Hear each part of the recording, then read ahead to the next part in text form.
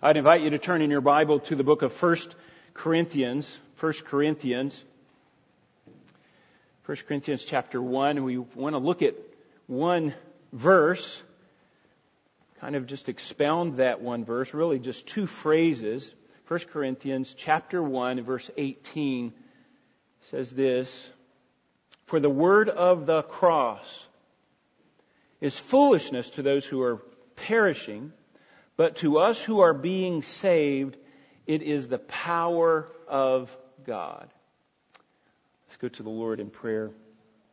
Father, we are so blessed, so overwhelmed by your grace and kindness to us. Ours is paradise now because of Christ. We thank you for that. Lord, thank you that we can worship you together today. I pray that we would be able to understand this passage in such a way as to deepen our understanding of our salvation, what you have done for us, and greatly help us to understand the power that is at work in our life. We thank you for your work. We thank you for what you're doing. Bless our time together around your word, and we pray in Jesus' name. Amen. The book of 1 Corinthians here, Paul is dealing with some false teachers in the church at Corinth. And it has divided the church, splintered the church, you might say. At the time of Paul, in Paul's day, there were Greek philosophers, of course. And these philosophers loved to debate. They would think through life, and they would bring just all, as much they could conjure up of the wisdom of man, and they would bring it to bear upon life. And they would philosophize and they would each have different views of mankind, different views of the origin of man, the origin of the universe, the significance of man's final destiny, man's understanding or their understanding of man's relationship between he and the gods. And they would philosophize on that. They would debate these things for hours.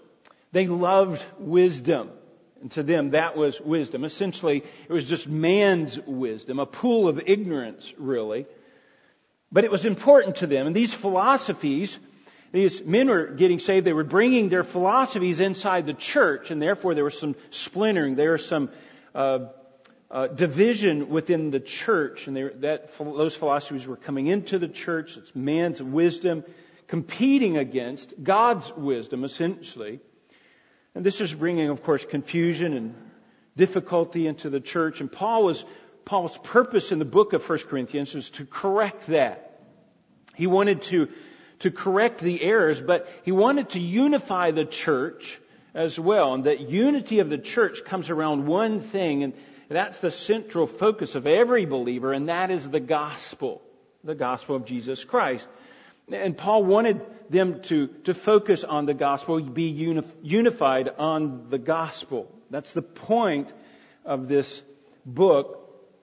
These philosophers then would come into the church. They would have to drop off their philosophy, get rid of their philosophy that was dividing the church, and be united around the single focus of the message of the church, and that is the death, burial, and resurrection of Jesus Christ. And that was to unite the church.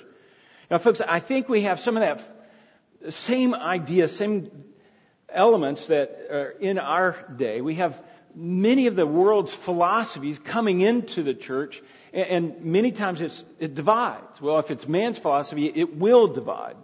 God's philosophy, God's wisdom will unite man. Now, is the world's philosophy coming into the church? I think you can agree that it is. There's a couple of things I want us to see in this passage, in this message today. Number one, I want you to have a deeper understanding of the gospel. We live in a day of a shallow gospel. And I think that's the influence of man's philosophy. 20, 30 years ago, the idea was just to fill the church, and we developed a philosophy. We adopted the philosophy from the world of marketing, how to get people into the church, and we did that. The church just flooded with people, but we got people into the church, but the church didn't get into the people. And now they're telling us statistically that the church is losing people at record number. Number two, the second thing I want to accomplish today, I want you to think with me through, is just I want you to be encouraged. I want you to be encouraged by the power of the gospel, the power of God. The power of God is at work in every believer through the word of the cross. And as man's philosophy comes into the church, folks, God's power diminishes. Just think about that. As man's philosophy comes into the church, God's power diminishes. God is at work, and we need to just see God at work. So there's two phrases in this passage that I want us to see in verse 18. For the word of the cross, that's the first phrase. The second phrase is the last four words. For the power of God. Those two phrases I want us to focus on to better understand this passage, really to better understand this whole book. The first phrase is the word of the cross. Now that's an interesting phrase because the cross doesn't have words, does it? It's just an inanimate object. At best, it's a symbol. And it has become the religious symbol for Christianity. It's known around the world. Everyone knows that it's a symbol for Christianity. The Red Cross has used that, and it's a symbol for them that of healing and comfort. But in Paul's day, the cross was the Roman cross was a symbol of death. In fact, it was a horrible death, really essentially a torture chamber.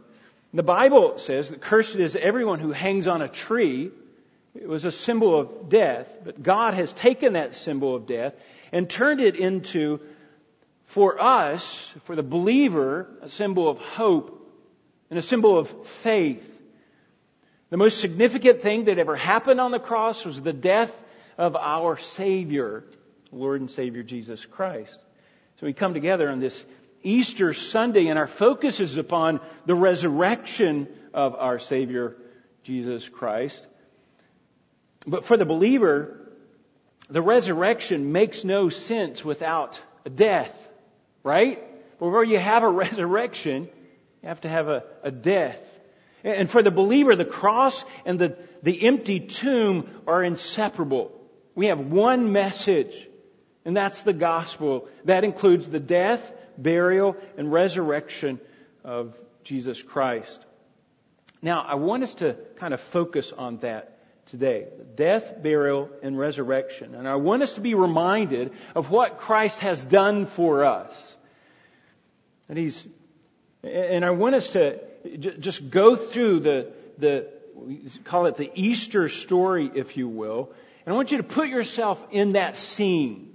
Just think about you being at the foot of the cross. You seeing all of the events that happened those 3 days. Now, let's just think about that. It started out on Thursday night, where the Lord had gotten His disciples together, had a meal with them, but He dismisses Judas early, right?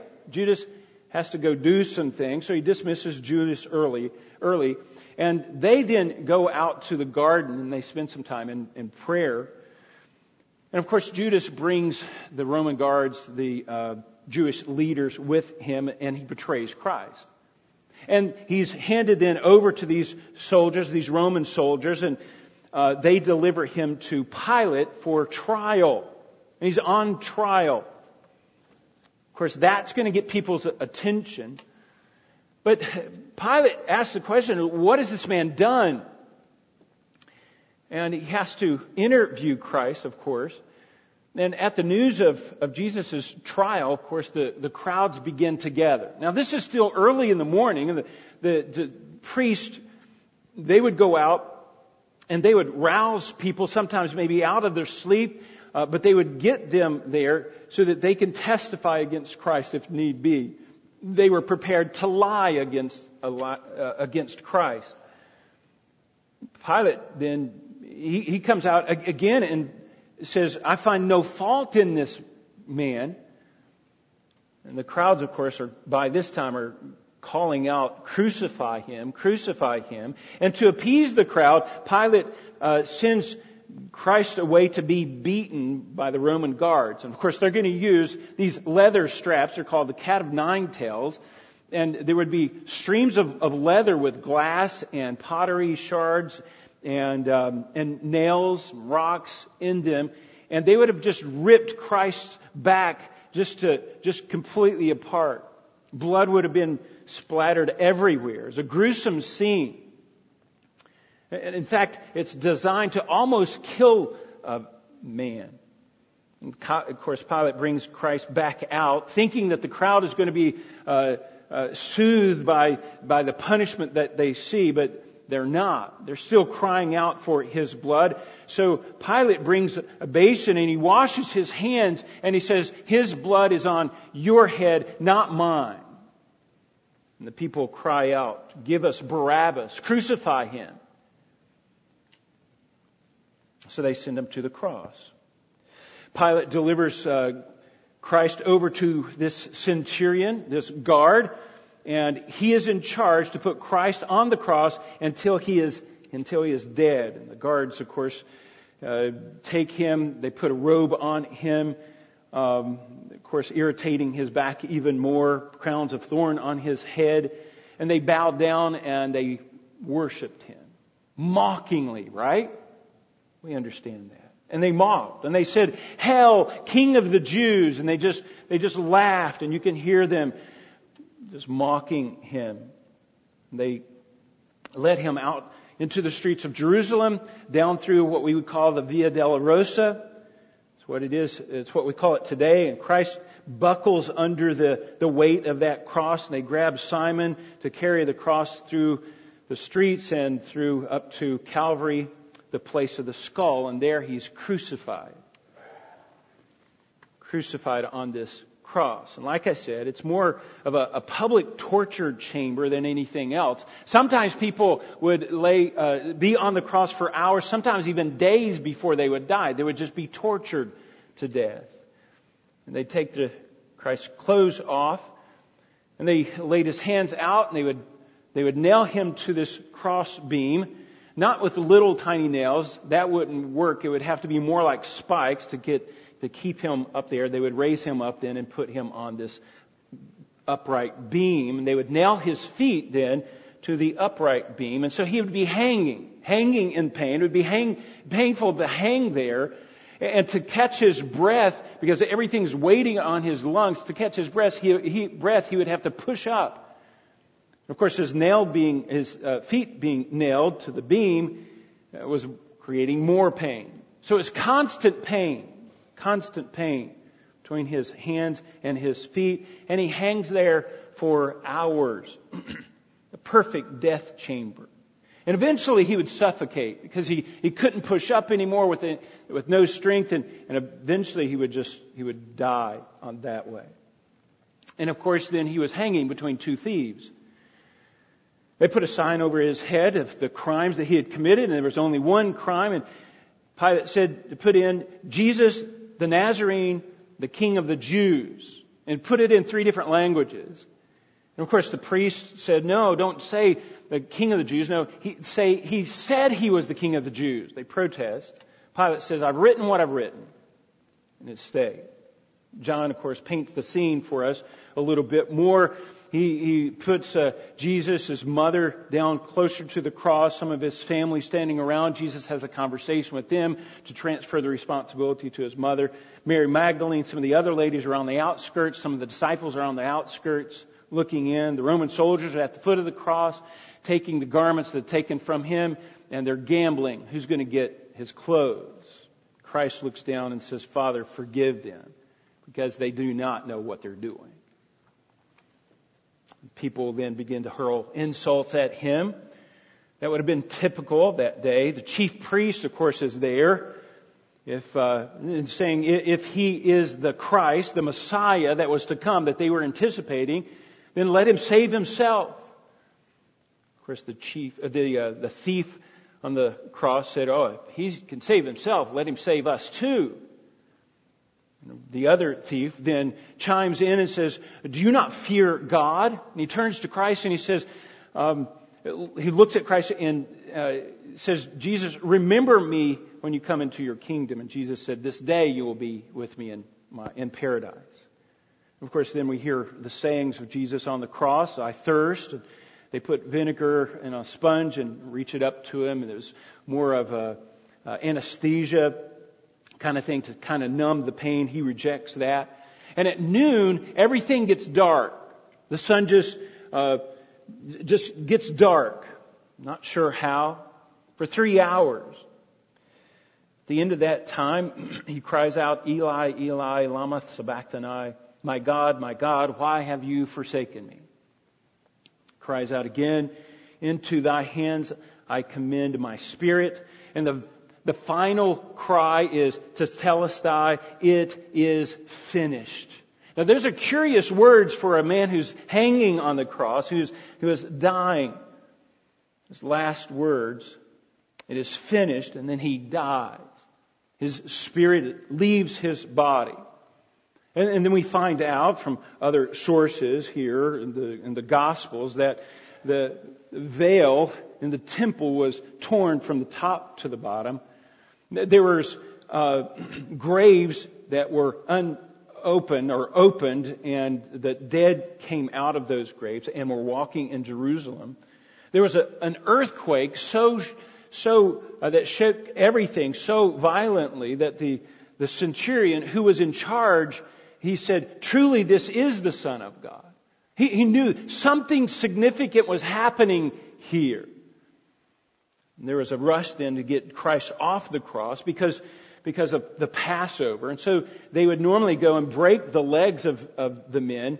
And they came to Christ and his legs had already been broken. They'd break the legs because they couldn't be able to push up any longer if their legs were broken, and they would suffocate sooner, and that would hurry up the dying process.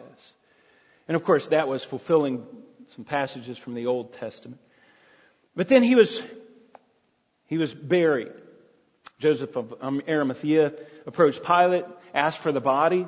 Nicodemus chimes in. He brings 100 pounds of myrrh and aloe to anoint Christ's body, and they wrapped him with linen cloths and prepared that body to preserve that body, and then they placed him in a tomb.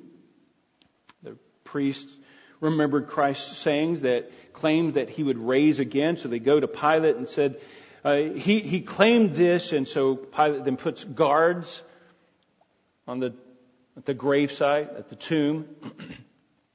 And the guards said they secured that tomb and they sealed it. And then it became a waiting game. Just waiting to see what happens. Of course, and then on the third day, Christ arose. First day of the week, Sunday. The women in Jesus' ministry, his mother as well, some of these women, they were taking spices down to anoint his body. The other spices would have evaporated because of the heat in that area, that time of the year. And they couldn't stand the thought of their Savior's body decaying as it was. And of course, you remember the conversation that they were having. Who's going to roll the stone away? And by the time they got there, though, the problem was solved. The angel tells them, "Hey, look in and see." Remember what he said? He said he was going to raise from the dead, and he did. They looked in and saw the empty tomb. Mary Magdalene was outside the tomb, wandering in the garden, and she was crying, and she sees Jesus, and Jesus says, "Why are you crying?" And then she recognizes him. And true enough, he has risen from the dead. Of course, they tell the disciples. Peter runs first, comes back too, and verifies again that the body is gone. The linen cloths are there, and the tomb is empty. The guards have already gone. They had already gone to the chief priest to tell the chief priest, hey, look, here's what happened. And the chief priest said, well, you lie and say that the disciples came and stole his body away while you were asleep, and we'll make it right with Pilate so you don't lose your job. Verifying that he had risen from the dead. After his resurrection, Christ was seen by over 500, two on the road to Emmaus. He met with his disciples in the upper room in Jerusalem. And then he arranged to meet with them in Galilee. And then John sees the risen Christ in Revelation chapter 1, verse 18, where Christ says, I was dead, and behold, I live forever and ever. Christ has risen. Christ has risen. And that's the account. That's the account. That's the story that we have. But when you just lay it out in factual evidence like that, and you can look it up in history, all of those things can be verified from history. Those are the things that we believe, but it just seems like there's something missing there, and you'd be right. It's more than just the factual information there. We see those facts, we believe in those facts, but there's something more there to this message that we have. Peter knew this, and when he preached on the first day of the first day of Pentecost, he gets up and he preaches, and he convicts the Jewish people. He says, you were the one that crucified him, but he reminds them that God had a bigger picture, a bigger plan going on here. And I want you to see this. Turn over to 1 Corinthians chapter 15. 1 Corinthians chapter 15. Same book, chapter 15, verse 1. Says, now I make known to you, brethren, the gospel which I have preached to you. So this is the gospel. This is the message that we proclaim. I preached to you, which you also received, and which you also stand, by which you also are saved. So this is the gospel. We are saved through this gospel. We stand in this gospel. We hold fast to this gospel. If you hold fast to the word which I preached to you, unless you believed in vain, unless you don't believe, unless you're not really putting your faith and trust in this gospel. And here it is. For I delivered to you as of first importance. This is the central focus. This is the most important thing, the Christian life. Of first importance, he says, what I received, that Christ died. Now, here's the next three words. Christ died. And he says, for our sins. Boy, that makes all the difference in the world. Christ died for our sins. What? According to the Scripture. And that He was buried. And that He rose on the third day according to the Scripture. The authority here is the Scripture says this. Scripture says this. For our sins. That is so key. There's another passage. Turn over to 2 Corinthians chapter 5. 2 Corinthians chapter 5. You have to have the context. The facts of the death, burial, and resurrection has to be put in a context. And here's the context. He made Him who knew no sin. This is 2 Corinthians chapter 5, verse 21. He made Him who knew no sin to be sin on our behalf, so that we might become the righteousness of God. What's missing is this idea of substitution. He was substituted. Instead of Carl Dingus hanging on the cross, it was Christ hanging on the cross. Let me give you one more. Galatians chapter 2, verse 16 says this, nevertheless, knowing that a man is not justified by the works of the law, but through faith in Christ Jesus. Faith in Christ. Even we have believed in Christ so that we may be justified by faith in Him, not by works of the law, since by the works of the law no flesh is justified. There's a substitutionary element that is often missing. Go back to our passage in 1 Corinthians. Let me show you this, because the key phrase here is in Christ. And Paul uses this 3 times in this one passage.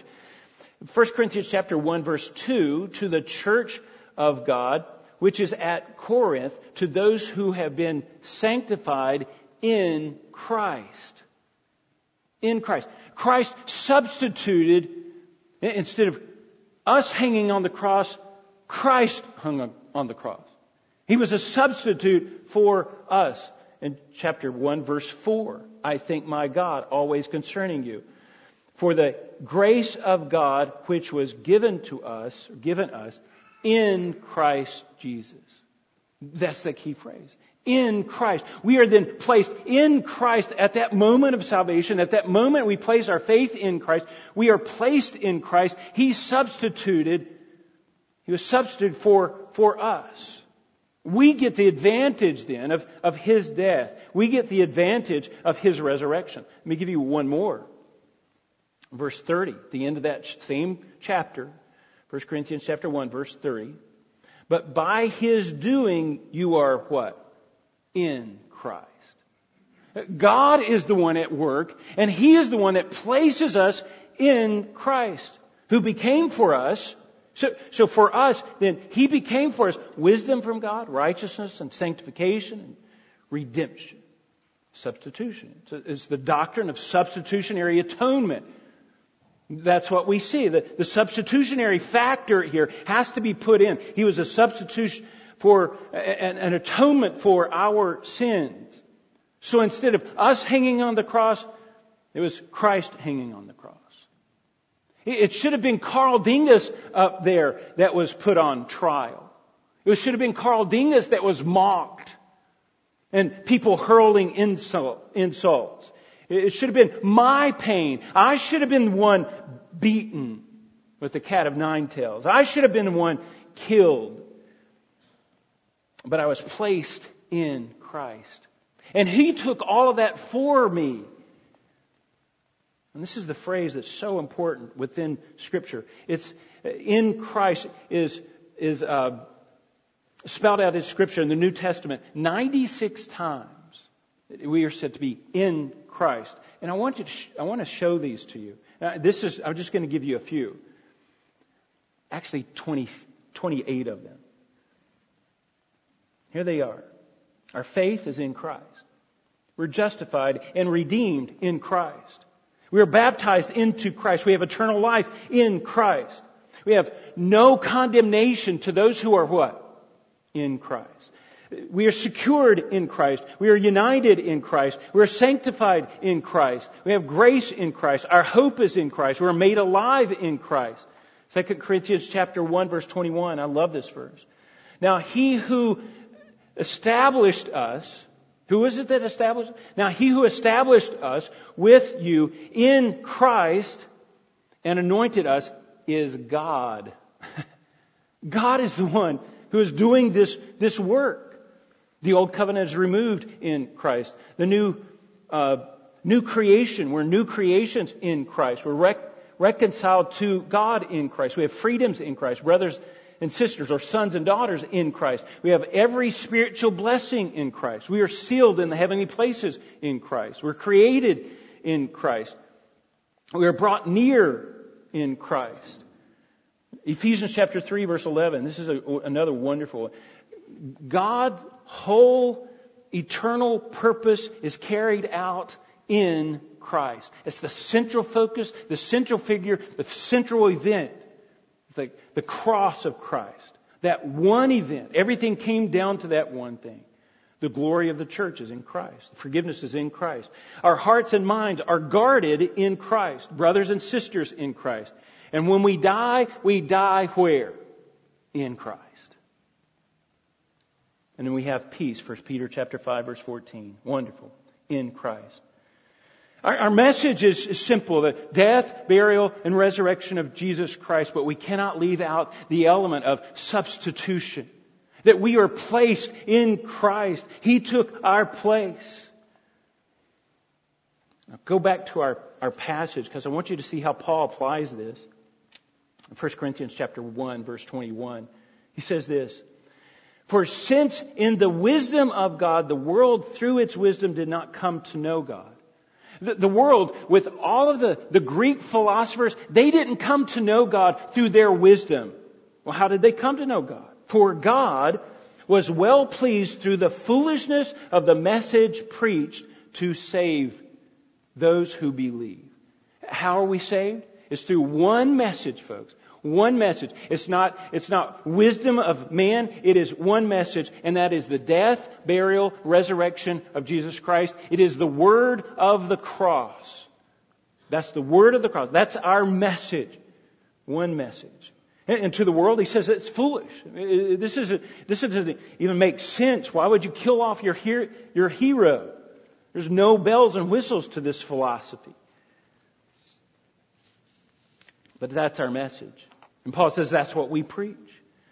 He says, verse 22, he says, for indeed the Jews seek for a sign. They're looking for some miracles. The Greeks, they're searching for wisdom. But we preach Christ crucified. To the Jews a stumbling block, to the Gentiles foolishness. But we preach Christ crucified. That's our message. One single message. That's amazing to me. We have a noisy world today. Philosophies, opinions, issues, and I believe that those sometimes they crowd our thinking and they muddle our message to the world. But we have one single message, and that is Christ crucified. And it has to be in the context of man's sinfulness to understand that. The message is not complete without that backdrop. I can tell you, I'm going fishing. And you assume in your mind, okay, I'm going fishing maybe at a lake or at a stream and I'm going to fish. But if I say, I'm going to go fish in a barrel, no, that changes everything. Context matters, doesn't it? Or I'm going to go fish with sticks of dynamite, right? Well, that changes everything. The context matters. The context of man is sin. Society's sin at large, and our sin individually. And we need a substitute. And Christ was that substitute. And that one act took care of our sinfulness to those who believe. To those who believe. To those who believe. That's the word of the cross. We have one message. It's foolishness. It sounds kind of goofy to those who are perishing. But for us who are being saved, he says, it is the power of God. The power of God. Let's think about that phrase just a little bit. The power of God. How do we see God's power? It's transforming power. Turn over to 2 Corinthians chapter 5, verse 17. Such an important passage. 2 Corinthians chapter 5 and verse 17. Paul says this. Same church. He's wanting them to grasp this. And he says, therefore, if anyone is in Christ, there's our phrase. Anyone is in Christ, he is a new creation, a new creature. The old things passed away. Behold, new things have come. That's power.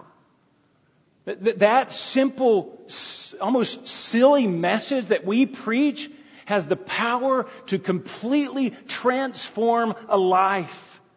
That's power.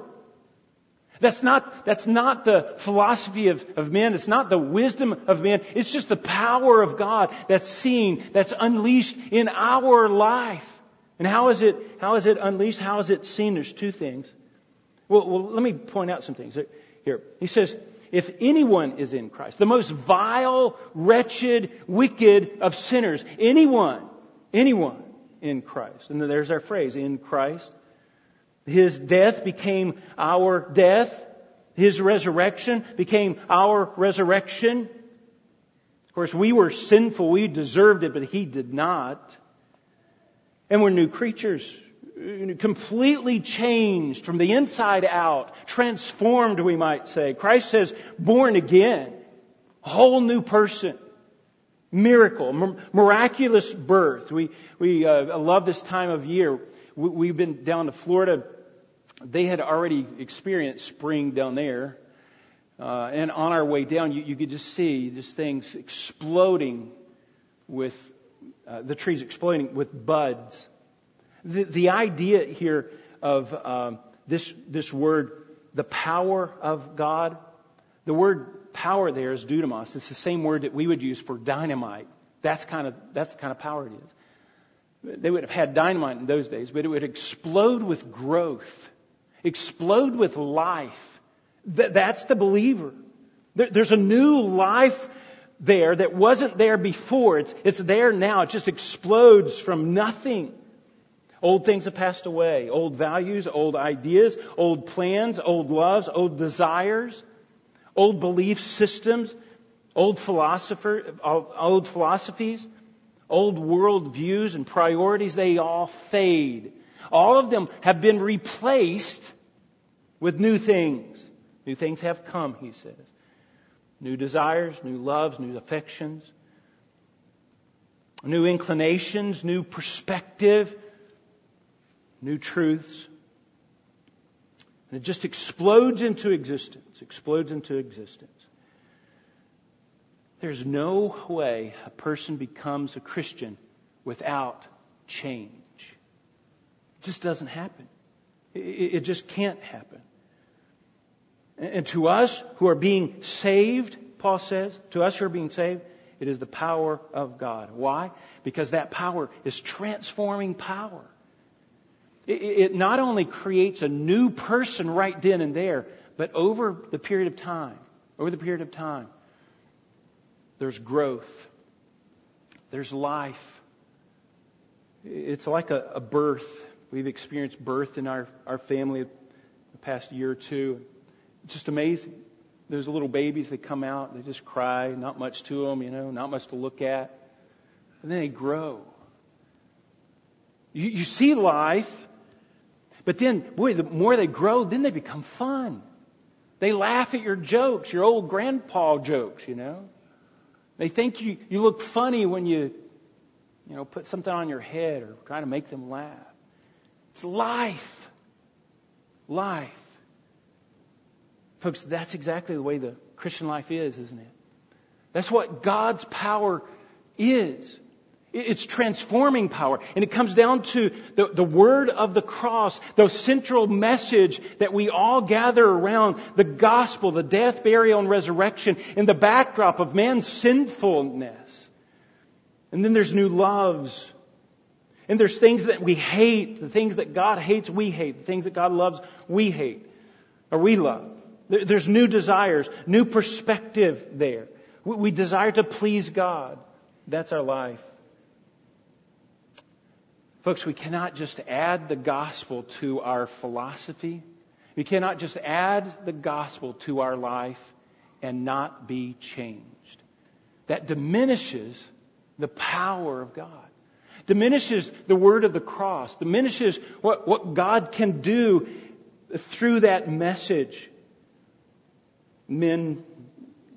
Philosophy comes into the church.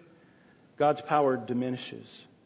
But when we just preach the gospel, allow the Word of God to go forth and go out into the world and preach that gospel and allow that Word to work and change lives, we'll see that. We'll see that power of God. Let's go to the Lord in prayer. Father, this causes us to ask ourselves, do we see change in our life? Are we just playing Christianity? Is all of this just, these are facts that we'll agree to, but no real substance? Lord, may we see the power of the cross. May we see the power of the gospel message transforming lives, changing people to new creations, a life where there was death there. And Lord, we come away so thankful for the substitutionary death of Christ on that cross. It should have been me, it should have been us. Oh Lord, we're so thankful. Thank you for what you've done. Thank you for transforming our life. And then thank you so much for the rich gospel that we proclaim to this world. May we be faithful. And we pray in Jesus' name. Amen. Can I ask you to stand with me, please? I pray, is my prayer, that every person in this room is saved, has been placed in Christ. But if you have questions about that in your own mind and you're thinking through these things, please reach out to us. We'd love to pray with you. You could stop by anytime during the week. You could see us sometime today. See me, any of our elders or deacons would love to be able to help you.